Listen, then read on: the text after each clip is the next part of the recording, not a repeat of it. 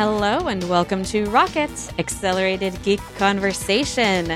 This episode is brought to you by listeners like you. If any of you are watching us right now, stop it.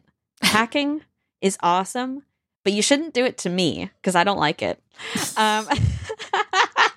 I'm Simone de Rochefort, supervising video producer at Polygon, and I'm here with Brianna Wu, executive director of Rebellion Pack, and Christina Warren, senior developer advocate at GitHub. How are we doing tonight?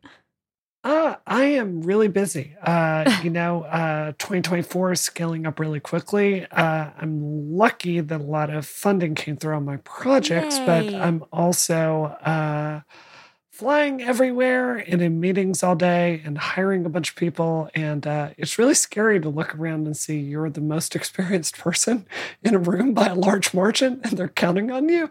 That is scary. So yes. That's the price of bringing all your knowledge and expertise to the table. I don't recommend it. I aim to never do it. We have an exciting show for you tonight. We're going to be talking about finally, the Epic v. Google case. This is something that I think has been every single week for the past 4 weeks. I've been like, hey, it might finally be time to talk about Epic v. Google. And then there's a million other things that are important. And finally, we have a verdict. So now it is actually the time to talk about it. We will also be updating Beeper Mini, the latest story to be rocket ruled on our show. For dessert today, we'll be eulogizing E3 for possibly the 5th time. I'm not sure. Somebody pulled some receipts, but for real, for the 5th and last time. And then our subscribers who get an ad-free show and a bonus segment every week will get that bonus segment about the the fantasy author Kate Corain, who blew up their entire career this week. Amazing. We've got some classic Twitter author, writer drama to talk to you about for that bonus segment. If you would like to learn about how you can get bonus segments like that and an ad-free show every week, you can go to relay.fm/membership. And if you do so, you can support this show or other Relay shows, which is actually an excellent segue into my next announcement, which is that after almost 9 years, I think, 468 episodes, we are actually going to be winding down the show on December 28th of this year. We have 3 more episodes left of Rocket for you. Don't freak out. I'm going to say some sentimental things, and then I'm going to say some logistical things, because if you're a boosty, you might be going, oh my God. Don't do that. It's going to be okay. The first sentimental thing that I want to say is a massive thank you to all of you who are listening to the show right now. Even if you're not listening to the show right now, if you're a past listener, I hope you're hearing beams from my voice and going, I feel happy. I feel like I've been thanked today because I'm thanking you. There are people who are listening to this show who have been listening since the very first episode, which is absolutely bonkers. And there are probably also maybe some people for whom this is the first episode, to which I would like to say, sorry. I also hope you enjoy it. Our first episode over 400 episodes ago. That's absolutely nuts. Insane. The show is for all of you, whether you are a listener today or have been a listener since the very beginning. Charles, we love you. Charles. And I hope that it has informed you or made you laugh or made you maybe angry or made you think about things over the last years. I know for us, it's been, I guess speaking for myself, it's been a massive highlight of my career. It kind of maps exactly onto my entire career in gaming and in the tech space. And I won't go on and on about that, but thank you for listening to us and laughing with us and watching us get things wrong and sometimes get things right, get a lot of predictions right, get a lot of bets wrong, lose money, gain money, and most importantly, to be rocket ruled on a near weekly basis, continuing a tradition that continues with this week. When we started this show in January of 2015, many years ago, I don't think any of us had an idea that it would last as long as it has or be as impactful in our lives as it has, or that we would get to talk about any of the bonkers things that we've talked about. I know like us talking about scams and internet drama is something that grew naturally out of the chemistry that the three of us have and the conversations and the things that we care about over the last 9 years. So we are completely blessed and lucky to have been able to do those things with you. Now a special message for our Rocket boosters who seriously, your support over the last year has been so wonderful. Being able to do the booster segments and just talk to you about whatever, bubbles up as like, I need to yell at people about this has been so meaningful. And your financial support, of course, has meant a lot to us too. It's been so fun, as well as just like a nice way to connect with people. Now logistical things. I hope that you've had fun with those booster segments as well. If you have auto-renewed for 2024, no worries. Relay has it covered. They're going to send out an email where you will have the option to either switch to another Relay show to support. There are a million of them, and they are all so good. Or you can simply get a refund, and that would also be fine. They are making this so easy for us, and we really appreciate that. We're so thankful, yeah. If you want to revisit archived episodes, the main archive feed is going to stay available, I have been told, until the end of time or we all die. That is a direct quote from Steven. And as long as you have an active Relay membership account, you'll be able to listen to back booster episodes as well. So that is a beautiful thing. If you want to pull up receipts on any of us, you can do that still. And if you have any questions or concerns about any of the things that I just said about membership, you can contact us on social or at rocket@christina.is. I almost pronounced that is, which is not right. rocket@christina.is or .is, or reach out to the Relay crew. You know where to find them, but membership@relay.fm. I'm sure if you're listening to our show, you're listening to other Relay shows as well. And because the network is freaking awesome. They have been our backbone for so long. Like, I don't think the show would exist without Relay. And they're really cool. So please, if you're a person who is for some reason supporting us and doesn't know anything about other Relay shows, go look at the menu of other things that you can do, because they got other tech news shows that are fun. They're not as weird as us, but they're fun and educational, most importantly. Okay, we will continue airing the show as usual for the rest of December. We're going to have our fun, like usual. We're going to do our end of year review, and I cannot wait to come up with topics for that.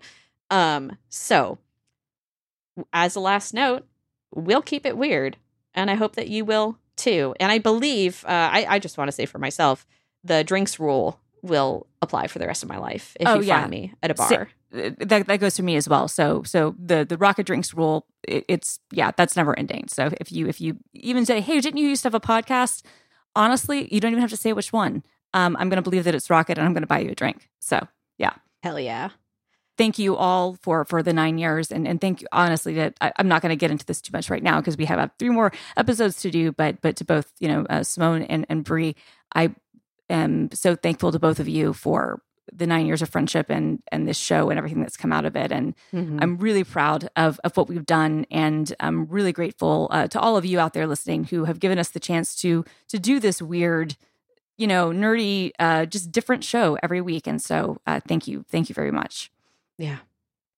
We are about to transition into our main topic, but I have just been reported to that Christina has breaking news for me. What is that? Okay, so the Eras Tour streaming, like the Eras Tour movie is now available on streaming for $19.89, which is a little bit obscene since like it's a rental, but whatever. Come on. And that's what it costs to see it in the theater. Whatever, I love it. But the copy that I completely legally downloaded, like completely legally, I just had to read this file name because I think that it's incredible. It is, this is so good. This is Taylor Swift .theerastour.extended.2160p.web.h265 players gonna play, and the haters gonna hate .mkv. Wow. Yeah. The Swifties are committed to the bit. They are. And like and the Swifties are go into the people who are able to cap these things and upload them to torrents. I didn't think that we had these Swifties in the Usenet community. But anyway, or excuse me, not the Usenet community, the completely legal way that I obtained this community. So yeah. Yes, so true. I won't go into it because we have a packed show tonight, but I have thoughts about that. First, we need to talk about Epic v. Google. Finally, at last, after weeks of not talking about it, we're talking about it. The jury has delivered a verdict in the case of Epic v. Google, part of Epic Games' series of lawsuits over whether Apple and Google respectively are running app store monopolies. In the case of Apple basically won that case. They came out on top in a meaningful way. But when it came to Google, the jury said, that's a monopoly. They found in favor of Epic. Per Sean Hollisher at The Verge, I will quote now, the jury unanimously answered yes to every question put before them, that Google has monopoly power in the Android app distribution markets and in-app billing services markets, that Google did anti-competitive things in those markets, and that Epic was injured by that behavior. They decided Google has an illegal tie between its Google Play App Store and its Google Play billing payment services, too, and that its distribution agreement, Project Hug, deals with game developers and deals with OEMs were all anti-competitive, end quote. That was not my best reading, but we are just going to power through it. There will, of course, be an appeal. And the judge, James Donato, has not decided what the remedies in this case will be.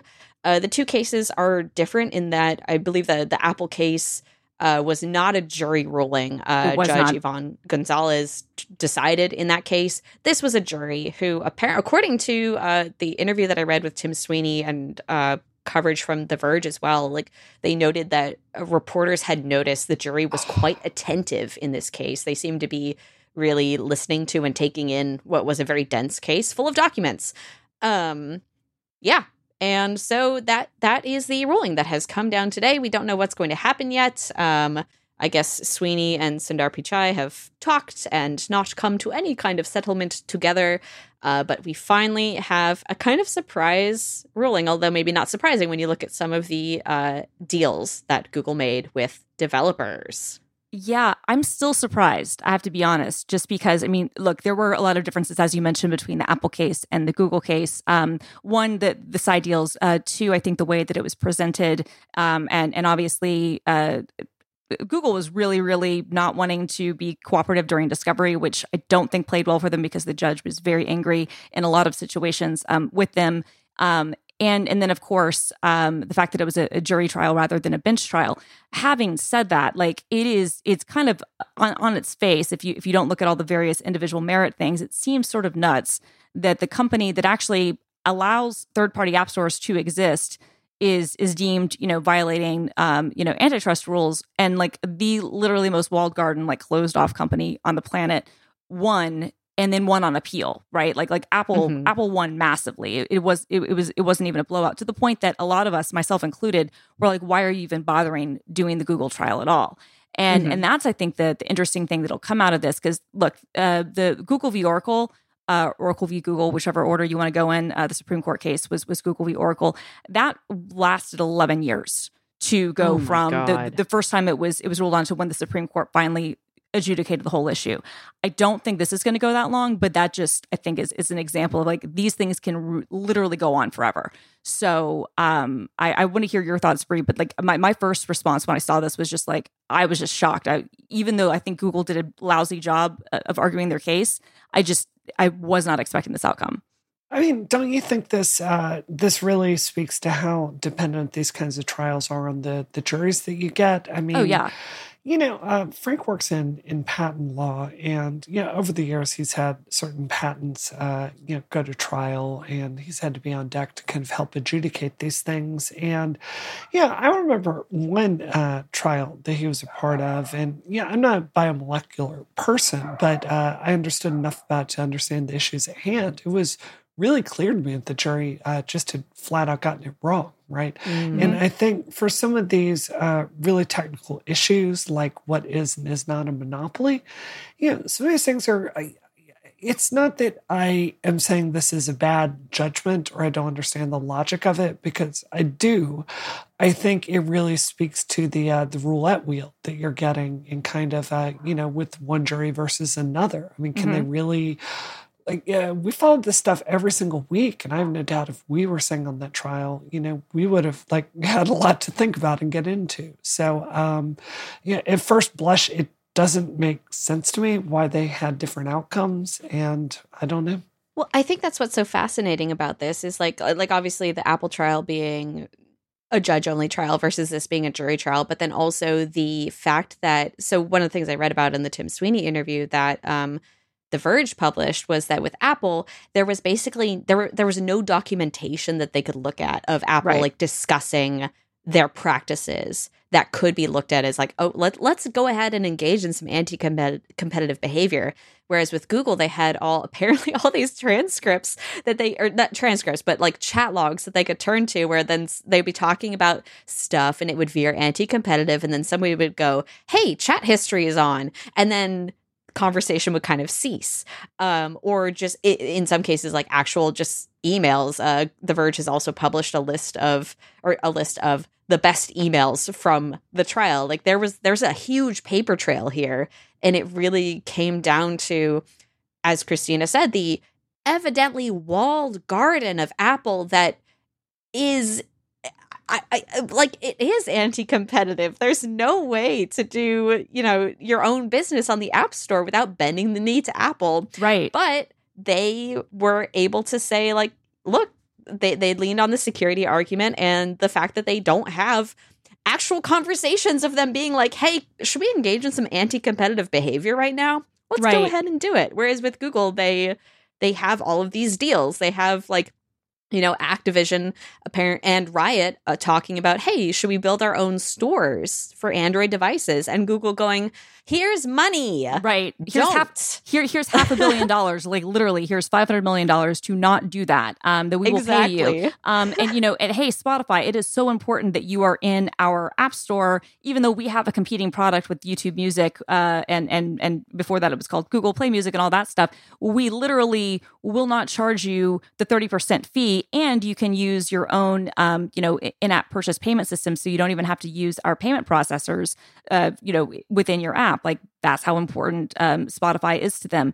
What is interesting here, and I don't know why, maybe the discovery wasn't available, maybe it didn't seem germane. Apple does have similar requirements like that with Amazon, Amazon Prime on Apple TV.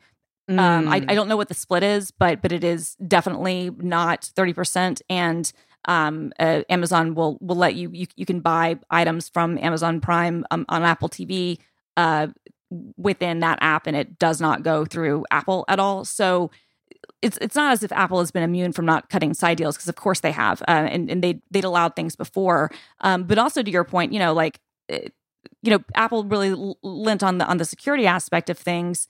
That is the one thing that I think. It's the part of this that troubles me. And again, I'm not too willing to read too much into what the net effects of this decision will be, because it will be appealed and appealed and appealed. And there will be so many other things going on that I don't think that we'll see any material change for quite some time, if ever. But it does bother me a little bit that there is now like a federal a court ruling that is basically saying that companies cannot act in a way that they claim is going to be in the security interest for their company and for their users in the name of competition. Like I have a fundamental problem with that. I'm somebody who does think that you should be able to have a sideload ability in iOS. Like I don't think that Apple should have to. I do. I don't think Apple should have to support it, but I think that the Mac has it. I think that what you should require is that applications be signed, and that if they need to go through Apple's, so the developer would still need to pay for an Apple developer subscription, and they would still need to get it signed and have to go through the same things that basically Mac OS has to go through. But I do think that if people want to take it upon themselves and take on the inherent risks or whatever, and I don't even think that those applications, I'm okay with that. I mean, especially if, I'm thinking through it. It's a fresh argument. I mean, I think the App Store is so different today than it was when we kind of had this discussion like 5 years ago. I think I've kind of come around. I think I may agree with you, actually. Yeah. So I mean, I'm good with that. I think that should be a thing that Apple should do, but I don't know if I'm okay with like a federal court like basically saying you have to open things up in a certain way, if that makes any sense. I don't know. I'm conflicted on that. Yeah. Well, not the least of which, that's not a good way to get good public policy on this. The court's adjudicating it, right? Right. Yeah. Yeah. It's very interesting. So one of the questions that I had was, if either of you have an opinion on what's going to happen with appeals, because obviously there is going to be an appeal. Christina, you mentioned like the Oracle case dragging on for 11 years. This was like a very quick verdict and a very unanimous verdict, but that doesn't necessarily mean that could hold. But how likely do you think it is? I don't know. I mean, I think that I actually think, if anything, I think the speed of the verdict might work against them because this was a complicated case, and if you could make an argument, I mean, I don't know. I mean, usually you can't go against a jury verdict even if they're completely right. This is a civil case, so the bar to find guilt is much lower than it would be in a criminal proceeding. And I'm not a lawyer, so I don't know how this would turn out. I was talking with some lawyers and lawyer adjacent people. I think it's going to depend on like who their attorneys are and maybe what sorts of side deals they can come up with, if anything. Because again, to your point, like we don't even know like what the judgment will be, because it wasn't as if Epic was asking for tons of money, and so which that would be the biggest thing they could do. Like, and I'm not sure if the courts could even like necessarily force them to change things. Like they could break. The courts could potentially break companies up and things like that, but I don't know what would be required for them to go like, okay, you have to do these things that might be technically infeasible for your app store. I mean, which reminds me a little bit about, and of course I'll add the disclaimer here that I used to work at Microsoft and I now work at a company owned by Microsoft. When as part of the Department of Justice claim against Microsoft in the late 90s, which did wind up basically being completely overturned on appeal, one of the things they wanted to do was that make it so that you would be able to separate Internet Explorer from Windows. And Microsoft argued that it was technically impossible for them to do that. Now, they later on, with various versions of Windows, were able to make some adjustments for some versions that were sold in the EU. But it was one of those things where like you can't decouple the two. And so I do wonder, like that's a thing that I have like questions about, like whatever the outcome of the appeal is, like whatever the decision is and how this will be decided. It'll be interesting to see how technically feasible that stuff is. But I have to say, considering how decisively they lost on everything, I think this is going to be not a necessarily easy case for them to win on appeal at all. But it's I mean, I don't know. I think that this is just going to be an interesting thing to continue to watch. Can you jog my memory on this? And maybe it's just I'm not thinking through this. So the original decision is decided by a jury, right? So yes. Then it's going to go to federal. It's not a state court; it's a federal court, right? So it's going to go to the federal court. So that's going to be a judge that's deciding, and not a jury. Right? It'll be a panel of judges. Yeah, it'll be like usually it's like 3 of them. Yeah. So that actually seems like a good bet for Google, in my opinion. Well, it could be.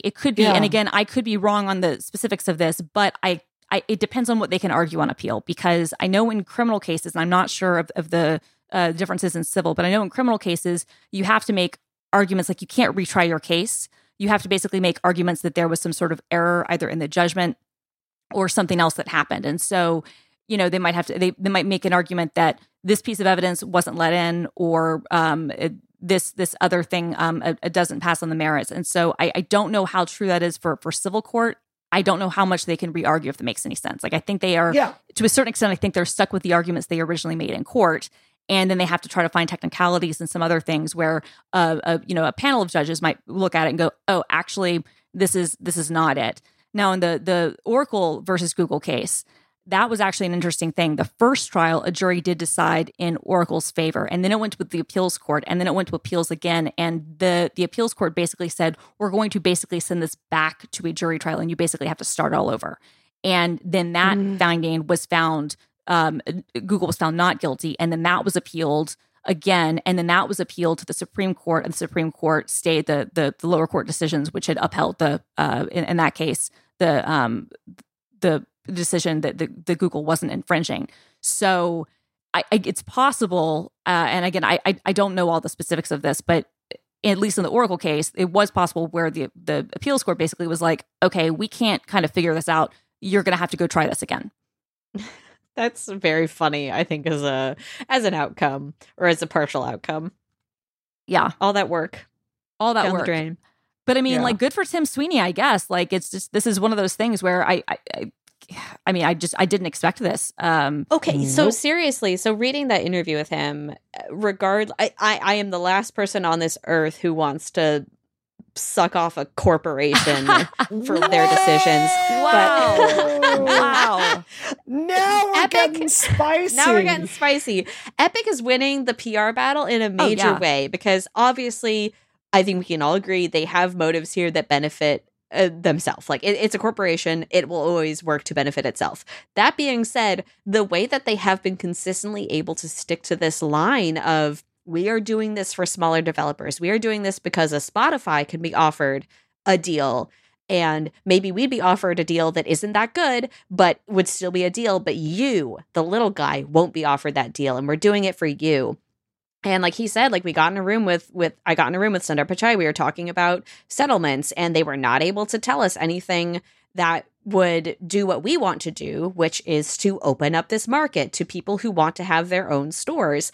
And again, I don't believe in altruism in this case. I don't think he's doing this altruistically. Absolutely However, the way that they have been able to stick to this line in all of their like corporate statements is very impressive to me. Yeah, it really is. I will note, though, it is sort of interesting that, like, I mean, this really does seem to come down to, like, the amount of the cut. Because, like, the Epic Game Store charges a 12% fee, and they charge for Unreal Engine. So, it's, you know what I mean? Like, it's not as if, like, they with their own thing, like, there's a certain amount of hypocrisy. Like, it's not blatant. They charge lower fees than other stores. But it is still funny to me that, like, I would be shocked. I mean, and again, this isn't pertinent to this case because they're not the ones on trial. But you know that Epic has to have special deals with people in their store and in their partnerships, and you know that they have to have special considerations and special partnerships with people for Unreal licenses. Like I wonder if those people are looking at this case and going, "Huh." Right. So that's the funny thing to me is that it's like I can understand being outraged by the fact that they have these special deals and whatnot, but at the same time, I don't know. Like, what do we expect, guys? Like, business is going to business. Like, All right. Any final thoughts on Apple v. Epic? Sorry, whoa. Google v. Epic before we move on? I'm good. All right. Let's talk about Beeper Mini. So, in true Rocket fashion, almost as soon as we talked about Beeper Mini last week, the app from Beeper that is going to let you send encrypted iMessages from your Android device without, using an Apple ID with your Android device number to people using Apple devices, encrypted blue, beautiful iMessages. Apple seemingly blocked the app from sending those coveted blue messages from Androids to iPhones. Last week, we had discussed on the show whether Apple would take action against Beeper or not. And we even surmised, us fools, me and Christina, that having a healthy iMessage option for Android could make Apple look good in EU courts next year. Oh, well. We were Apple wrong. Apple wants it dead. They want it dead. We were wrong. Apple, yeah. Whoopsie. Why would we think that? Fools, both of us. Apple cites, of course, let me hear it, folks, security concerns, which is cool to hear. After last week on the show, we also discussed how it has let multiple governments spy on our push notifications. Mine specifically, because the FBI is very interested in me. Senior PR manager Nadine Haifa told the press in a statement, quote unquote, "We took steps to protect our users by blocking techniques that exploit fake credentials in order to gain access to iMessages." She cited potential metadata exposure, spam, as well as phishing attacks as potential dangers, which is fair. Eric Migakovsky of Beeper rebuts, if Apple truly cares about the privacy and security of their own iPhone users, why would they stop a service that enables their users to now send encrypted messages to Android users rather than using unsecure SMS? As of recording, I'm going to try to summarize where we are now in a way that will certainly be proved wrong by the time this show goes to air tomorrow. Beeper Mini is technically back online, but users are now required to log in with Apple ID, which is the cool thing that was not necessary before, rather than having their phone numbers registered with iMessage, which is frustrating. It has also importantly gone free to use rather than being $199 a month, with the expectation that literally anything could change at any time, which is also the sentiment that I'm bringing to this summary. So, inarguably insecure SMS versus potential intrusion into Apple's encrypted iMessages. Fight it out in the ring. What's going on here? I think, Christina, first of all, we need to apologize for our foolishness. Our foolishness. I mean, look, I expected that Apple would try to maybe like act on this. I didn't know what they could do technically. And it turns out, and I don't know exactly how Beeper Mini was implementing the PyPush library that the teen, our favorite teen, JJ Tech, was able to, his proof of concept that he wrote. But I know in his proof of concept that was up on GitHub, and he's already got an updated version available right now for people who are, if you want to use it again, like you can't use it, you can't register your phone number with it. You would need to use an Apple ID, either a new one or a burner one or whatever. But it works. It's working again. In that proof of concept, and again, I'm sure this wasn't exactly what Beeper Mini was doing. There were some like serial numbers and some other things that were kind of in the manifest, so that it could use that to basically do the transfer of keys. Apple changed a little bit about how that worked, and so he made some changes over the weekend, and now that's working again. So now there are some other things in that library. It took him about 3 weeks, I think, the first time to reverse engineer their registration server for the telephone number thing.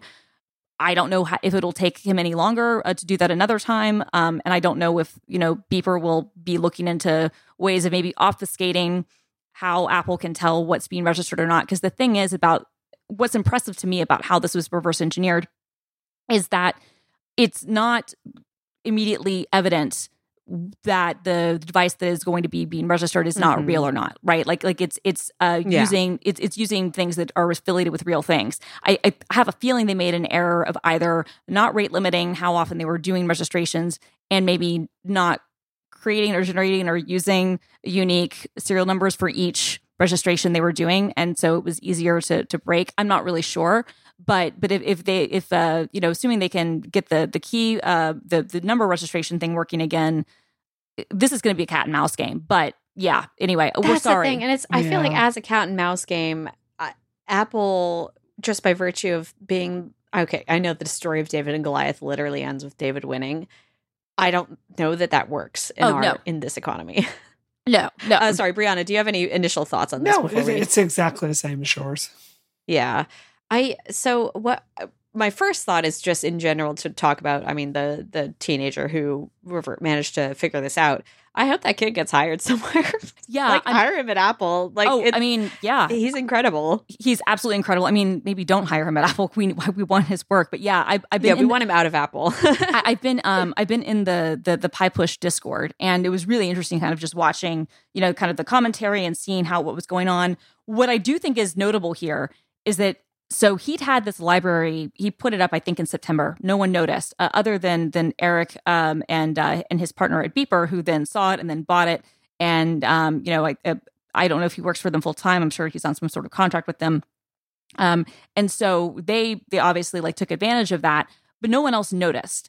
And then all of a sudden, there's this flurry of activity, and in this Discord, it reminds me a lot of the early jailbreak days. Brie, I don't know if you remember those days or not on the iPhone, but there was that was the Wild West. That was a good time. It was very good times, and it reminded me of that. And I have to say, this is where I think even if Apple quote unquote wins, in some ways they need to be a little bit careful, because now a whole bunch of people who were previously not looking at how to reverse engineer their key server and their number registration systems and other stuff are now looking into it.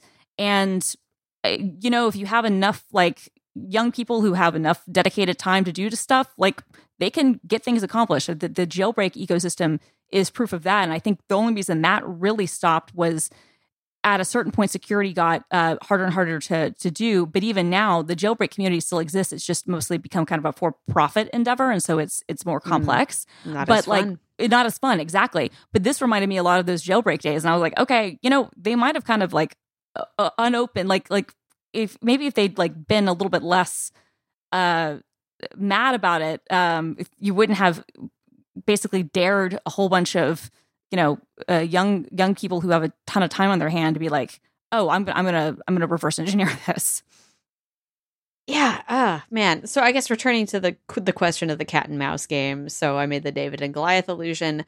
Christina, Brianna, you both agree that this is going to be a fun game, I think, as you said, Christina, for people who are now looking at reverse engineering Apple things in a new way. That being said, Beeper Mini as a seamless replacement for iMessage, I don't think is going to survive this. Of course, like Beeper itself, like they have a product that exists and is like lets you send messages to all kinds of apps within like their app and seamlessly, integrates that. So that's going to continue, and people, enjoy that. But the iMessage is like the forbidden beacon that I think will probably remain out of reach for them as long as Apple chooses to resist, which it seems for the foreseeable future they will. Yeah. Last week we had expressed massive doubt over the fact that iMessage would be one of the things that the EU would specifically look at. Although, again,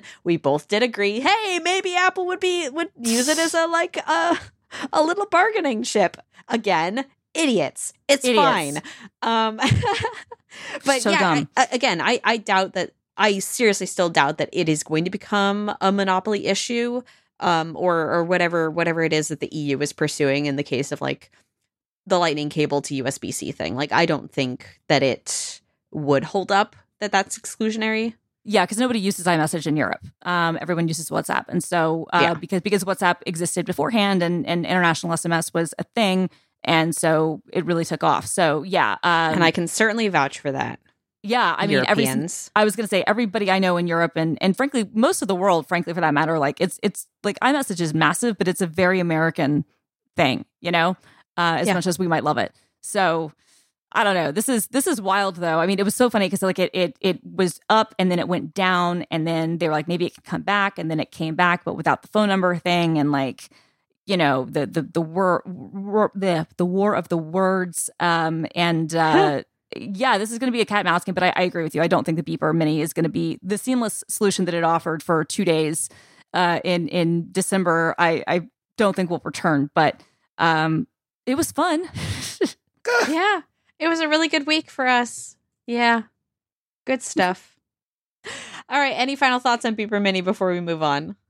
I think this whole story, it's like, these products have gotten so much more complicated. And like, as the Apple App Store at this point is just so sophisticated. Of course, situations like this are going to come up. Like it's so stunning. Like when you set up a new Mac nowadays, right? Like it's just, you're going after system after system. And what used to take 3 steps is now 50 steps. God, it's the worst. It's just, it's... Of course this was going to happen. This was inevitable, and it will happen again. I'm honestly excited about that. I think that should be what we take away from this is, hey, resurgence of, like, backdoor culture. That came out wrong. Resurgence. My second innuendo of the night. The first one wasn't even an innuendo. It was explicit. Anyway... Yes, resurgence of people being like, let's break that. This. Resurgence of back. Wow. X it out. Z it out. Okay, let's talk about E3. Finally. I mean, not finally. It's a melancholy moment. After years okay. Everyone has their own feelings about E3. For some, it is a melancholy moment. For some, it is an inevitable moment. For others, it is a joyous moment. And his name is Jeff Keighley. No, I'm not making allusions to what Jeff Keighley may or may not be feeling about the death of the conference that he certainly had a large hand in putting an end to. E3, the Electronic Entertainment Expo, is officially actually dead. It has not been held since before the pandemic. Last year, there were gestures towards hosting a new refurbished E3 alongside ReedPop, who does the PAX conferences, which are great. It was canceled 3 months before the event. In the meantime, over the last years, even before the pandemic started, we had seen the growth of online press conferences like Nintendo Directs, where Nintendo logs onto their YouTube channel and their Twitch and says, hey, we're going to stream on our channel and tell you about everything we're doing. Sony copied that format. Xbox copied that format. And during the pandemic, that certainly became the preferred way for these publishers to release news about their upcoming games, which was previously something that had mainly been done at E3 to journalists who would then write that up and deliver it out to the people in a magazine. At various online publications. In magazines at first, and then in online publications. And I mean, Summer Games Fest and the Game Awards, of course, have a role in this as well. The chosen sort of corporate mouthpieces for how news and trailers get distributed, that power axis has shifted towards these purely online, or not purely online because Summer Games Fest and the Game Awards are also physical events, but towards events that are no longer exclusive to people within the industry, whether those be developers, publishers, press, people in advertising, public relations, etc., which E3 originally was up until the last few years of its running, when they did allow a more public access through ticketing there. But it is finally the ESA. Yeah, go ahead. I have a really fun story about how, so before it was held as its own separate thing, when it used to be like part of like a CES thing. I got into E3 when it was, or maybe I guess it was a separate thing then, but I got in when it was in Atlanta. This was in like 1998, I want to say. I was not old enough to attend, and I was not old enough to have a job, but I got a business card from a place I did wind up working later on, and it claimed that I worked there at the electronics boutique, a video game store, the GameStop, essentially. And that's how I got into E3 98. Wow. Wait, do we all have stories of conning our way into E3? Because I have one. I've never been to E3, so I could never do it. It's over. It's over. Okay, tell me about how you conned your way into E3.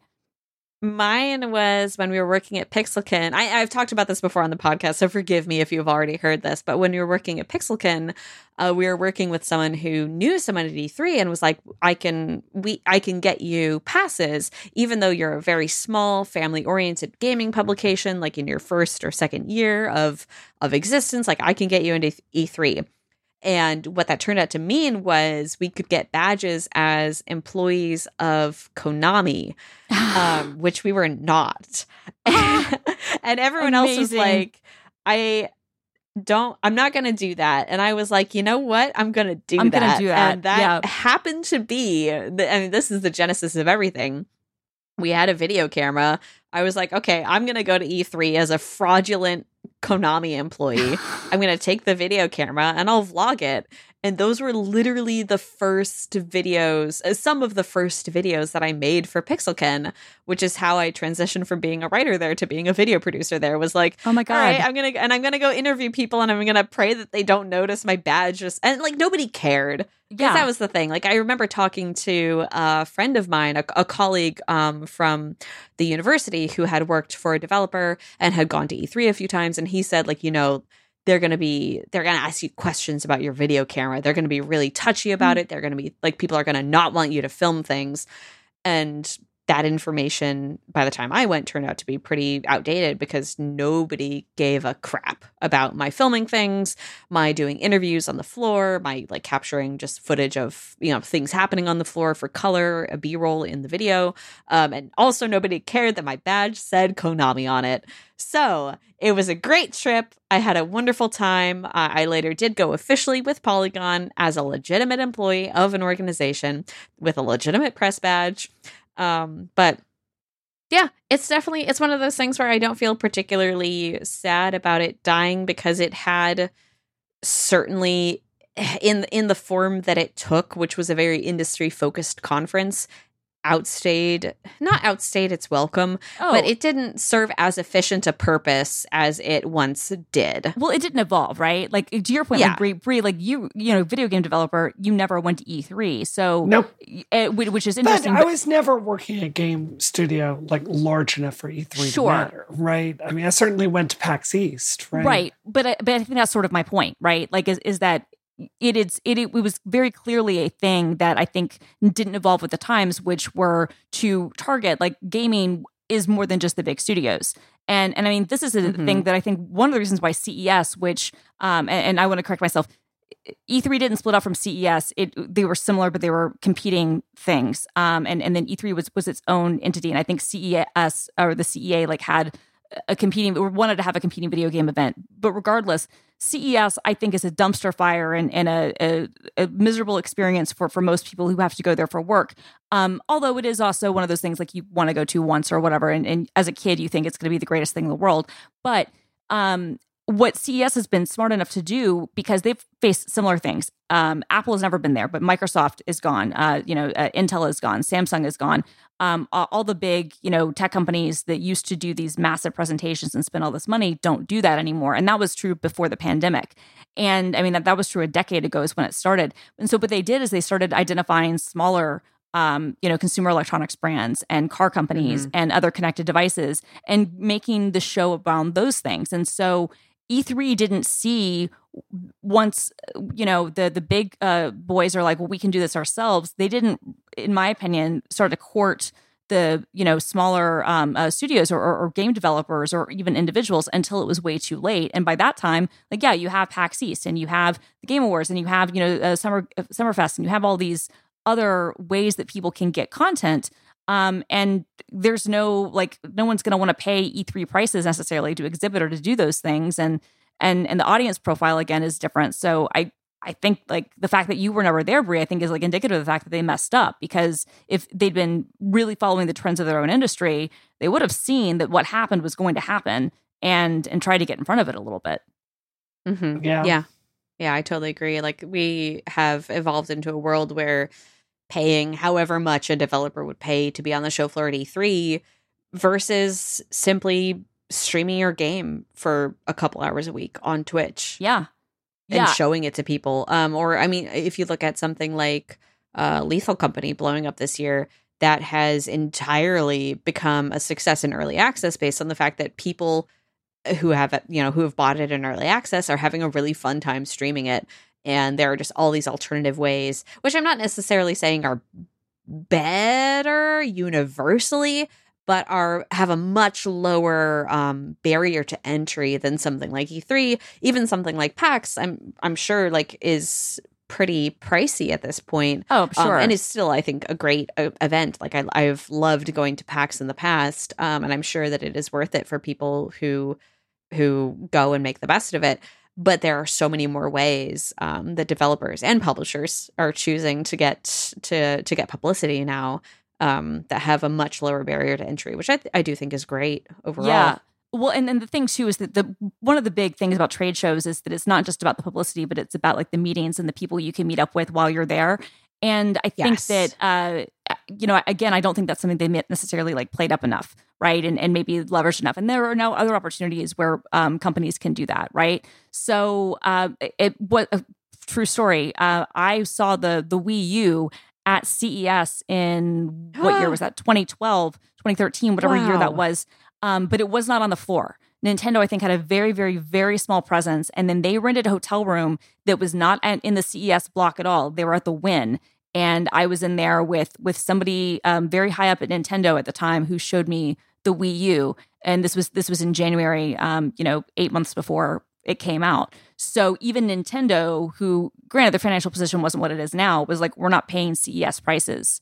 We're just going to kind of leverage off of the event and have our own meetups. And so, the whole the non-fan oriented trade show industry, I think is really, really struggling. And I'm not at all surprised that E3 closed, and then we're not even getting into all the sexism and other, gross stuff that happened at E3 over the years. But it's what an, ignoramus kind of end to something that, just speaking for myself, I don't know about you, Simone, but that was my dream as a kid.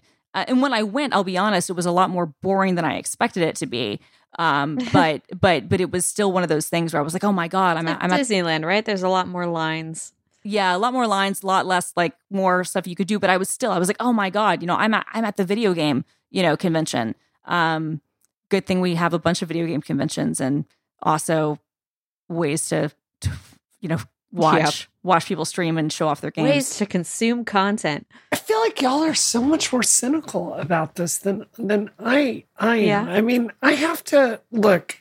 I've known so many journalist friends of mine over the years, and they're like, "Oh, gotta go to E3." Right? Like it's a big pain. But it's also true that the future of work in the game industry it's in some ways it's lonelier and lonelier. That's right? true. Like we're seeing the big institutions that have been here for a long time, like the forces that are affecting journalism are affecting them as well, right? And, PAX East, PAX overall, it is important, but it's not as important as it used to be. And, if I feel like obviously E3 had problems, but it's also just one less institution that we have. And now it's like we all get on our computers and, just stare at the news instead of having a place to celebrate this in person. So that's I don't, true. It's not that I don't, I want to sing a song for E3 because I've never really thought about it, but I think the trend of these real life places where we gather, them just losing more and more importance, it makes me sad.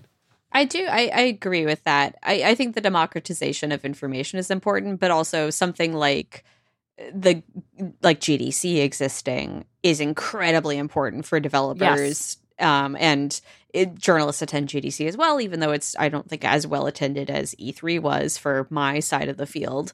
But I do think, we're not necessarily seeing something stepping in to fill that vacuum of meeting other people in real life, especially for game developers who, work in conditions that are often bad and pretty isolated. Like you're working inside, you're working at your computer for long hours. And there's not necessarily something other than GDC or like the PAX events or a Gamescom, if you're in Europe to make those connections in real life.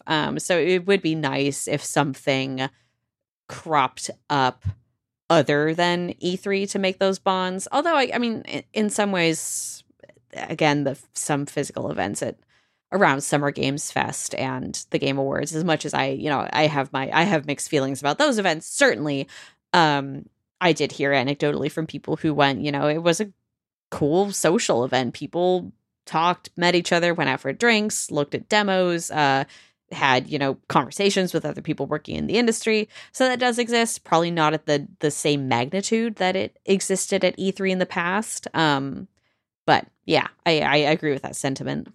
Yeah. I mean, I definitely hope that there are places that, people can, because you're right, it can be isolating and it can be lonely to do that work. I don't know if E3 was necessarily the best way to kind of solve that. You know what I mean? Because the reason that journalists hate CES and hate E3, having covered both, is because we don't get to have any fun. You literally are on deadlines, especially in the internet age, where you have to publish a million things a day, try to do videos, try to do interviews, walk all over the most, if you're in CES, the Las Vegas Convention Center, and sometimes many other area casinos, if at E3, all over, kind of downtown LA, literally, your feet are falling off. And then when you're done, you can't even have a chance to eat. You've then got to go to some sort of dinner with someone else. And it's just you don't even get that chance to have those hallway conversations. And it might be different if you're a developer there, not a journalist. I have no idea. But I think that if anything, I would kind of argue, I think sometimes it's good to have this,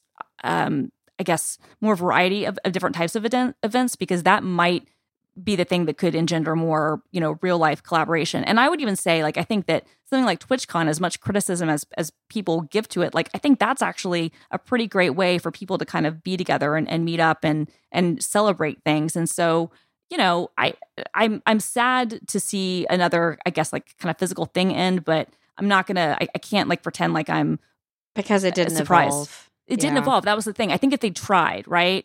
If they tried at all, then I would be... They tried too late. Yeah. By the time they tried, it was PAX has been doing this for, 6 years, 7 years. It was... And I think, too, the reason I think they're schadenfreude with this is that E3 always acted so above every other thing.